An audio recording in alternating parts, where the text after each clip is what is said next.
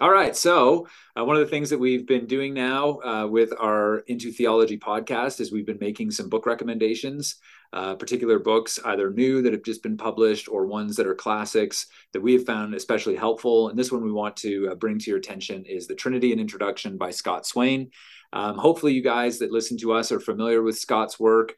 He himself, president of RTS Orlando, biblical scholar, but also a systematic theologian who's done some really good work on the doctrine of the Trinity at both exegetical and theological levels. And so this little book here is part of a bigger series. Who are the editors for that again? Is it Graham Cole and Orrin Martin? Yes. It is okay. So those two are doing this larger series where they're kind of introducing these key themes in systematic theology for us.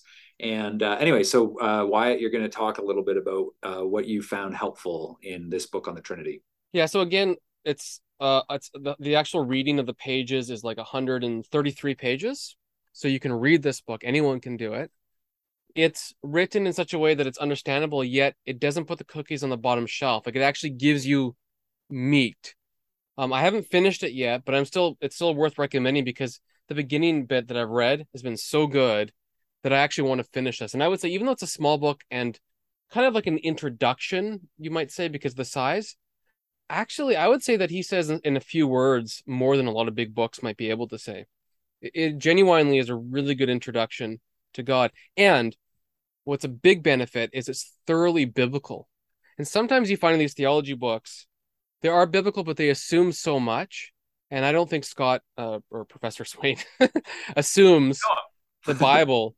I've met him. We're not like close friends, but I don't think he assumes that much. I think he is going back to the Bible and showing us why we worship the triune God. So that's why I'd recommend it. That's what he does in the because he does a book in the New Set Studies in Biblical Theology series edited by D.A. Carson, right, where he looks at the doctrine of the Trinity in Scripture and is looking at it biblically, and so no wonder he would do that.